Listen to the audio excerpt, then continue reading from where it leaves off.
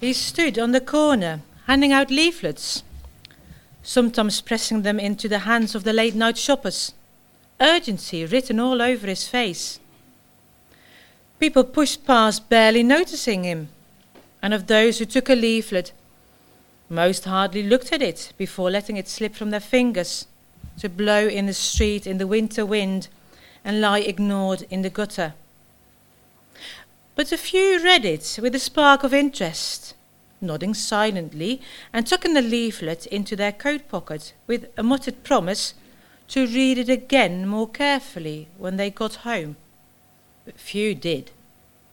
There was always so much else to do. And when, in a few weeks' time, the crumpled paper was found in their pocket, it was popped into the bin with a quiet shrug and never a backward glance. But one or two took the offer on the man's leaflet truly to heart. They could see and almost feel the changing opportunity when they were offered one. And it truly changed the way that they looked at all of life. What once seemed vital now seemed secondary. And what once was irrelevant now became central. And as they responded, they too became determined to share this with as many people as they could. And so, as the weeks went by, there was first 30, then 60, and then 100 new faces on the city streets, leaflets in hand. And that's what the kingdom of God is like. Well, good morning. It's great to see you. Thank you to our band for leading us this morning and bringing that new song to us. I hope you enjoyed that. I thought I would start this morning's talk, this morning's sermon, with a meme. If you don't know what a meme is, then you're either not a millennial or you don't spend all of your time on social media and the internet, which is probably a good thing, don't panic. But here's the meme. Now, the reason I'm starting with this is because there was a study conducted 2 years ago by Microsoft that discovered that the human attention span is now officially shorter than that of a goldfish. They surveyed 2,000 people and studied the brain activity of 112 others using electrocephalograms, which is fun to say, and found that since the year 2000, the average attention span has reduced from 12 seconds to just 8 seconds.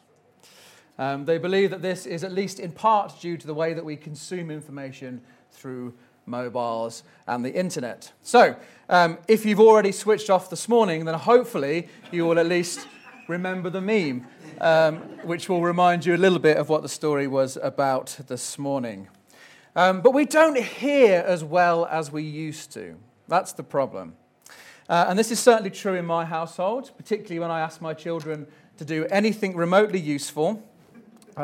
Elijah, put on your shoes is a phrase that he seems completely unable to hear.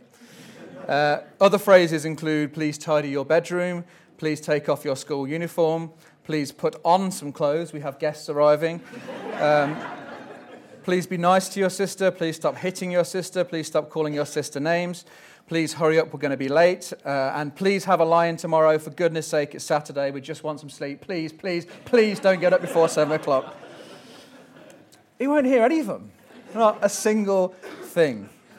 Having said that, sometimes I think that perhaps it's a genetic condition that he's got from me, because quite often Sian will swear that she's told me something or asked me to do something that I have no recollection of whatsoever. So either there's a conspiracy going on or I'm not as good a listener as I thought I was. I wonder how many of us this morning will be confident enough to describe ourselves as good listeners, especially those of us with partners sitting next to us. But how well do we listen to one another? And how well do we listen to Jesus? And that is essentially the question that is put before us this morning in today's story. It's a very, very well-known story, a very well-known parable. It appears in 3 out of the 4 Gospels, Matthew, Mark, and Luke. And because these stories are so popular, often many of us have grown up hearing about them in Sunday school or perhaps even in school assemblies. The challenge for us is not to assume that we know what these stories are all about. or indeed that this story has nothing new to say to us. And I've been surprised so far in this series of the fresh insights that have come out of the stories as we've looked at them together, both on a Sunday morning and in life groups. And I hope you have as well. And I want to say thank you to Tanya for bringing the story this morning and allowing us to hear it in a fresh way. I think it's really helpful to us to have that different perspective on this story. If last week's story was all about endings, about how the kingdom of heaven is and will be like when Jesus comes back, then this week's story is all about beginnings. And it's about how the kingdom of heaven will begin in someone's life. We'd originally intended to put this story at the start of the series because of that, but because today is our harvest festival and it relies heavily on a farming metaphor, we thought it would fit quite well here. So as I've already said, it appears in 3 of the 4 Gospels, but this morning I want to read it to you from the Gospel of Matthew, which is the first book in your New Testament. So if you've got your Bibles with you, please would you find Matthew chapter 13. Yeah. And as I said last week, if you do have your own Bibles, please bring them along on a Sunday so that you can begin to see how this all fits together and perhaps take some notes as you go along, which should help you in your own studies. Matthew 13 contains the largest collection of Jesus' stories in one chapter, 7 in total. But the one we're looking at today is right at the start of the chapter. And in the NIV, it's given the title, The Parable of the Sower. And unlike many of the stories we've looked at so far in this series, this one actually comes with an explanation. Hallelujah. It's brilliant. It means that I have not had to work nearly as hard this week to figure out its meaning for you. You're going to have to dock my pay. But shortly after the story, Matthew lets us be a fly on the wall as Jesus explains this parable to his followers. So this morning we're going to look at both the story and the explanation. But before we do that, we need to have a look at the context. As Kirsty Allsop would say, location, location, location. You can tell who watches daytime TV by the... What's happening? Why is Jesus telling this story? Why is he telling it now to these particular people? It's all about the context. So let's start by looking at verses 1 and 2 of Matthew 13, which say, that same day Jesus went out of the house and sat by the lake. Such large crowds gathered around him that he got into a boat and sat in it, while the people stood on the shore. So Jesus has gone to have a nice sit down by the lake, perhaps skim a stone or two, when he spies this large crowd coming over the horizon and quickly hops into the boat, pushes out a little way and sits there as all of these people began to gather, expectant on the shore. But what exactly were they expecting? Why had such a large crowd gathered in the first place? Well, to answer that, we need to read a little bit of what was happening before this chapter. And in the previous 2 chapters, 11 and 12, what we find is that there are a whole mess of different people. And all of them are reacting to Jesus in very different ways. So at the start of chapter 11, we have John the Baptist. Some of you might remember him. At the beginning of Jesus' ministry, he was someone who was very sure of who Jesus was. He said things like, I'm not even worthy to tie his sandals. He's the one we've been waiting for. Behold, the Lamb of God that takes away the sins of the world. He made these huge statements about Jesus. But now, because he's in prison, he sends his disciples to Jesus with a message asking, are you the one who was to come, or should we expect someone else? You know, things were going pretty bad for John at the moment. He's locked away in prison, and he seems to be losing a little bit of his faith that Jesus is the one they've been waiting for. A little bit further down in chapter 11, we hear about 2 cities, the cities of Chorazin and Bethsaida, where Jesus had gone and performed many miracles. But even though he had performed all these signs and wonders, the people in these cities had wanted nothing at all to do with him. They just weren't interested, not one bit.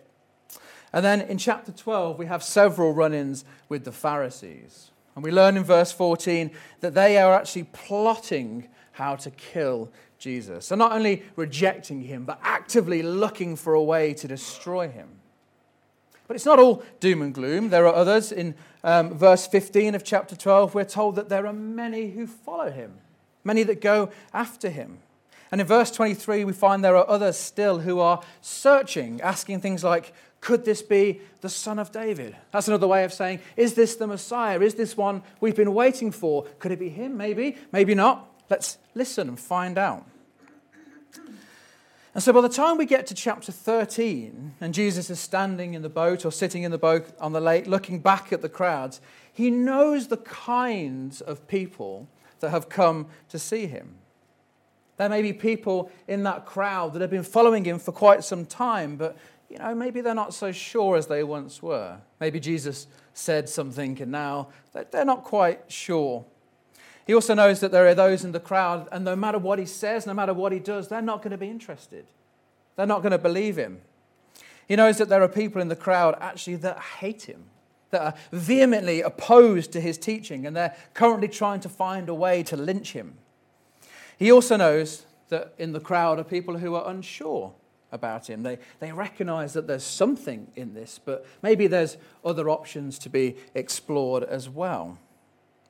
And he also knows that in the crowd there are people who love him, people that are desperate to hear from him, that will follow him no matter what.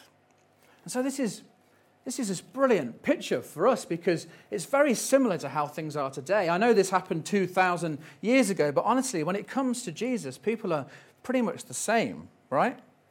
There are those whose hearts are closed to him completely, who want nothing at all to do with him. Perhaps they've been hurt by church or an individual or just life in general, and they're closed off to the idea that Jesus could love them and Jesus could make a difference in their lives. Or maybe there was no hurt, maybe life is good. They've just come to an intellectual decision that Jesus was nothing more than a man with some nice ideas. And they won't be convinced otherwise. And then there are those that perhaps believed in their youth when life was simple and they were more naive, but now that life is tough and they are wiser, they're not so sure. And then there are those that are searching, those who think there may be something to this Jesus, but possibly there are other avenues worth exploring as well. And of course, there are those who would say that their lives have been transformed through a real living relationship with Jesus. They would refer to him as their personal Lord and Savior. And here they all are, standing on the shore, staring at Jesus. I wonder how many different types of people we have here this morning. I actually have a rowboat in the garden. I was a little bit tempted to drag it in this morning just to be authentic. But what does Jesus say? How is he going to respond to this crowd of people? Well, he clears his throat, and then in verse 3, this is what he says. A farmer went out to sow his seed. As he was scattering the seed, some fell along the path, and the birds came and ate it up. Some fell on rocky places where it didn't have much soil. It sprang up quickly because the soil was shallow, but when the sun came up, the plants were scorched and they withered because they had no root.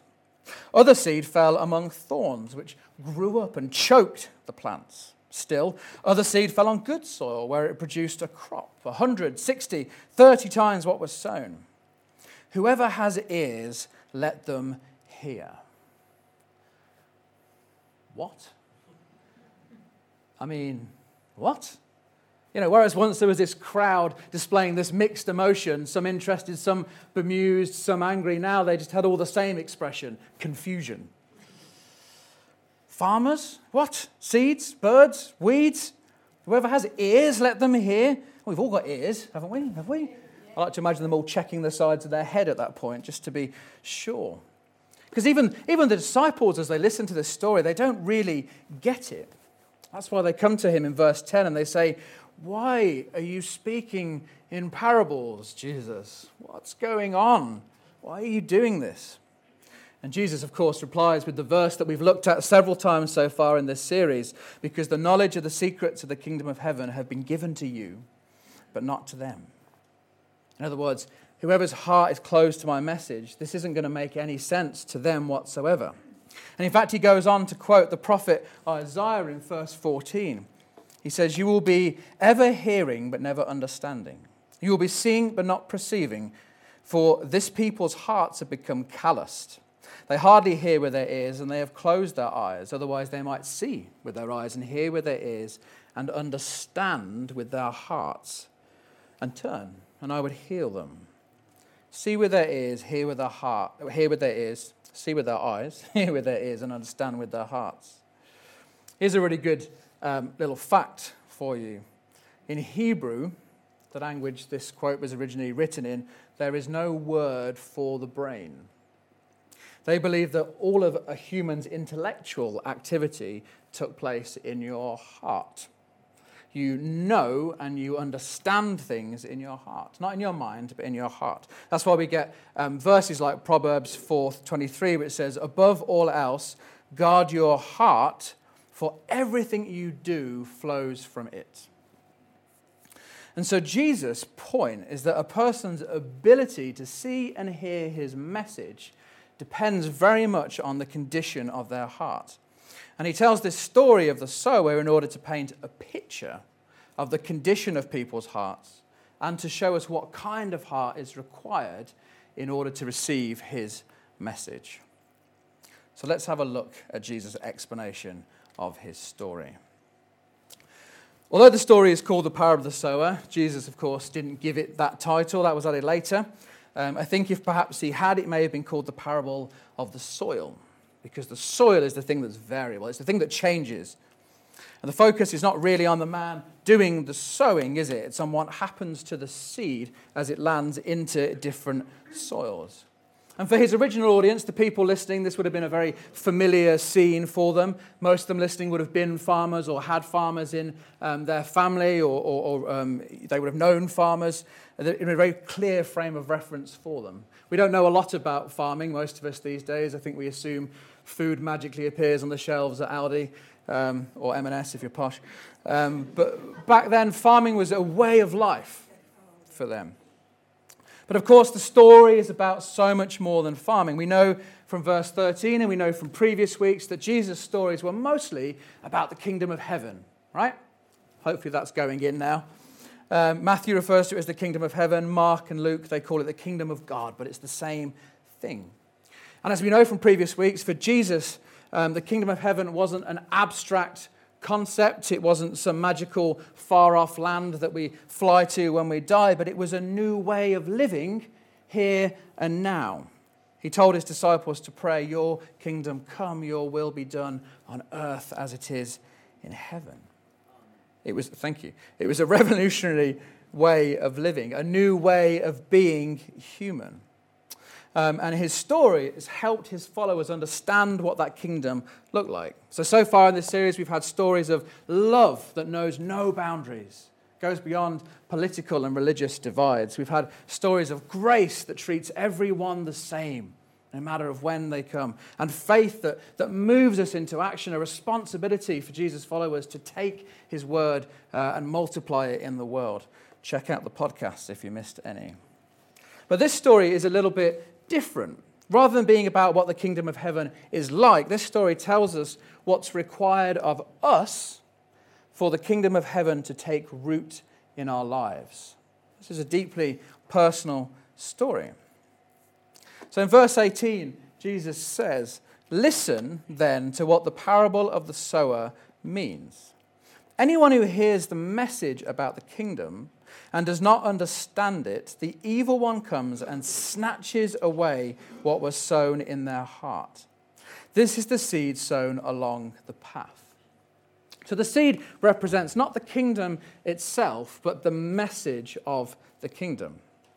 And I think it's really interesting that Jesus uses sowing seed to describe the way that the message of the kingdom is delivered, because sowing seed is surely not the most effective way of getting your message out there. I suppose it's a bit like his stories. They require some time and some energy in order to grow in our understanding. You know, if you want someone to come round to your way of thinking, then it's better to make clear, bold statements, surely. Donald Trump is a big fan of Twitter, isn't he, for communicating his thoughts to the world. It's quick and it's concise.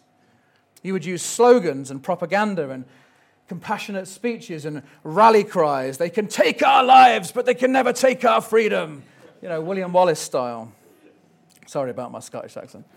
But Jesus' message isn't like that. It's not a forceful message. It's gentle. And it only grows if it's given the right opportunity to do so. You know, the message itself is quite simple. You find it through the Gospels in Matthew chapter 4, verse 17. It says, "From that time on, Jesus began to preach, 'Repent, for the kingdom of heaven has come near.'" Turn away from the life that you've been living and come to me, because I've got this new way of life that I want to show you. In Matthew 9:35, it says that Jesus went through all of the towns and villages, teaching in the synagogues and proclaiming the good news of the kingdom, healing every kind of sickness and disease. And he spreads the seed as wide as it will go, telling many people as he possibly can, but knowing even then that not everybody was going to receive this message. And this story tells us why. So the seed in the message is the message, but what about the soils? Well, in the story, the first lot of seed falls on hard ground. Well-trodden ground, compacted by many years of people walking the edges of the fields. And any seed that would have fallen there would have had little chance of finding its way into the ground, most likely sitting on the surface to be blown away by the wind or snatched up by birds hovering overhead looking for an easy snack. And Jesus describes this sort of soil as those who would hear the word but would not understand it. As my mother used to say, it goes in one ear and out the other. And essentially, what Jesus is describing here is those who have a hard heart. You know, a hard heart is often found in people who have been hurt or disappointed in their lives. And they harden their heart to avoid further pain or suffering, often becoming cynical or bitter or suspicious in the process. Very often so wrapped up in what has been done to them that they become closed off to any possibility of good news or a better life. A hard heart is also found in those who are caught up in sin, those who have no desire to leave the life that they are living. John 3:19 says that light has come into the world, but people love darkness instead of light because their deeds were evil. And everyone who does evil hates the light and will not come into the light for fear that their evil deeds will be exposed. Essentially, I'm not interested in what Jesus is offering. I'm not interested in this new way of living because I don't want him to tell me that what I'm doing is wrong. I don't want him poking his nose into my business. Thank you very much. But the trouble is, when we reject Jesus' message, the story tells us that we leave ourselves open to other forces at work in the world. Forces that will take us away from the light and ultimately will cause us to miss out on this new life, this new opportunity that Jesus has put before us. A hard heart will not even consider Jesus' message. Then Jesus explains the seed that falls on rocky ground. So this isn't a bunch of rocks so much as it's a thin top soil with rocks underneath. And the seed actually goes into the soil and it even begins to grow. But because it has shallow roots, when the sun comes up and dries up the earth, it has no means of sustaining itself and it withers and it dies. And this, I think, is the shallow heart. Jesus tells his followers that the sun in the story represents trouble and persecution. And trouble can come into our lives in all sorts of ways. It might be the loss of a job, or it might be a misunderstanding with a friend, or perhaps it's a serious illness. Or maybe it's a death of someone close to us, or perhaps a relationship that turns sour. And in those dark times of life that we all go through, our faith can sustain us. But if it's shallow, if it's the kind of faith that only believes when everything is going well, then the chances are it will be the first thing to go. Later, Paul writes to the Colossians, "Just as you accepted Christ Jesus as your Lord, you must continue to follow him. Let your roots grow down into him and let your lives be built on him. Then your faith will grow strong in the truth that you were taught, and you will overflow with thankfulness." And you know, a deep faith can sustain us, but a shallow, a superficial faith quickly falls apart when trouble comes. The next soil that Jesus explains is the thorny soil, and this represents, I think, a strangled heart. You know, the soil was fertile, perhaps a little too fertile, because the thorns begin to spread among the plants, choking them as they grow and sapping all the nutrients out of the earth, towering above them and blocking out the sunlight. And Jesus describes these thorns as the worries of this life and the deceitfulness of wealth. And I think that worries and riches have the same result in our lives, in that they take control away from God. You know, worry creeps in when we stop trusting that God is in control. Earlier in the book of Matthew, Jesus tells his followers, do not worry, saying, what shall we eat, or what shall we drink, or what shall we wear? For the pagans run after these things. And your heavenly Father, he knows that you need them. But seek first his kingdom and his righteousness, and then all of these things will be given to you as well. Check your priorities. Come after my kingdom first, and don't let the worries of your old life get on top of you and crush you and paralyze you. Riches, on the other hand, they tell us, don't trust God, trust me. If you accumulate enough wealth, if you get enough things, if you have enough stuff, then you'll be set for life. You'll be happy from this point onwards. I'll look after you, I'll keep you safe. But of course, money is a fickle master. Here today and gone tomorrow. It doesn't make a very good God. Jesus told another story to illustrate this point in Luke 12 about a rich man who had so much wealth, he knocked down his barns and built bigger ones, planning to live off the excess for the rest of his life, to eat and drink and be merry. But God says to him, you're a fool. This very night your life will be demanded from you, and then who will get what you've prepared for yourself? And he finishes the story by saying, this is how it will be with whoever stores up things for themselves, but is not rich towards God. Where is your treasure? Is it in things or is it in God? Of course, there are other thorns that can grow in our lives. Things like bitterness or jealousy, unforgiveness, anger, hatred. You know, when we allow these things to take root and to grow in our life alongside our faith, they stunt our growth. And as Jesus said, we become unfruitful, not able to produce a good crop. The final soil, the good soil, then, I think should be thought of as the open heart. And this soil is ready to receive the seed. It's soft, it's deep, it's free from weeds or thorns. And Jesus says it represents those who hear the message, but not only hear it, they understand it. They take it into their hearts, and it grows and it becomes transformative in their lives. And you know, you can identify someone whose life is open to Jesus because you can see the result. There is a change in them. Jesus talks about it being 160 or 30 times what was sown. There is evidence in their life. And actually, Paul talks about the difference of those whose hearts are open later in his letter to the Galatians, when he writes, but the fruit of the Spirit is love, joy, peace, forbearance, kindness, goodness, faithfulness, gentleness, and self-control. Against such things there is no law.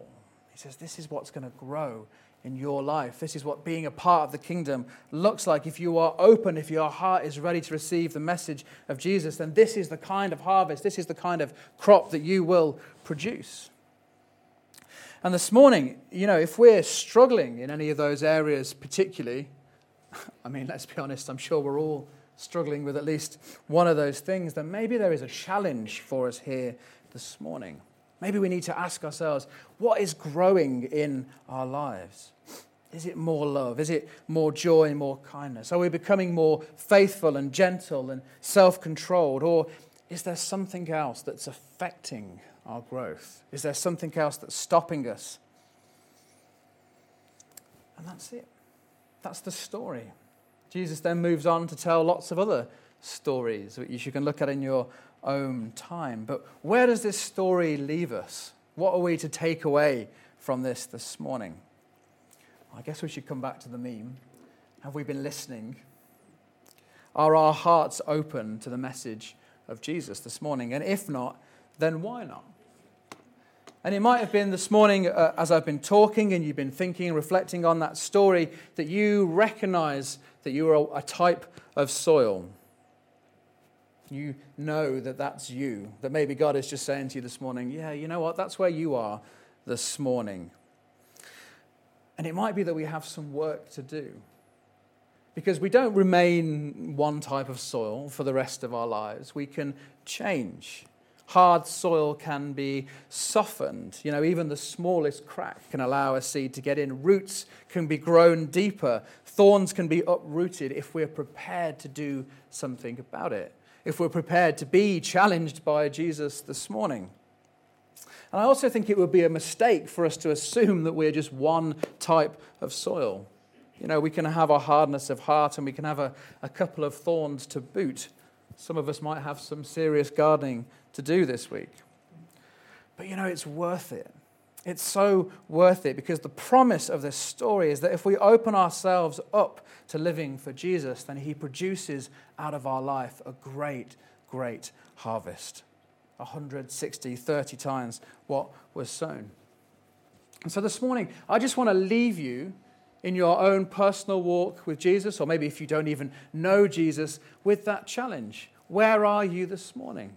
What kind of soil are you? What things are perhaps in your life that shouldn't be there? What weeds or thorns? Or have you perhaps not gone deep enough? Maybe you just said, yeah, I'm a Christian a long time ago, and you haven't allowed those roots to grow. You haven't learnt more. You haven't worshipped or studied or prayed more. Maybe there isn't much of God in your life beyond a Sunday morning. Maybe that's you needing to go a little bit deeper. Or maybe this morning you've never allowed yourself to be open to this message at all. Maybe you've just had a hard heart towards faith, towards Christianity. I would encourage you, soften your heart and listen and learn from Jesus, because honestly, it's the best possible way of living. And I would just also finally say to you this morning, if as we've been speaking and having this time together, you feel that God has challenged you on something or brought something to the surface for you, then let us pray with you at the end of the service. Or if you ask one of your Christian friends to pray with you as well, because we can support each other in our walks and our journeys with Jesus. Okay? Good. Let's just close in prayer before the band come back up to lead us again. Heavenly Father, I pray this morning that we would be open to your message. Father, we would be open to you working in our lives and producing a wonderful harvest out of our lives. Father, I pray that you would reveal to us where there is gardening to be done. Father, perhaps where we've allowed a situation to cause our heart to become hard towards the things that you want for us.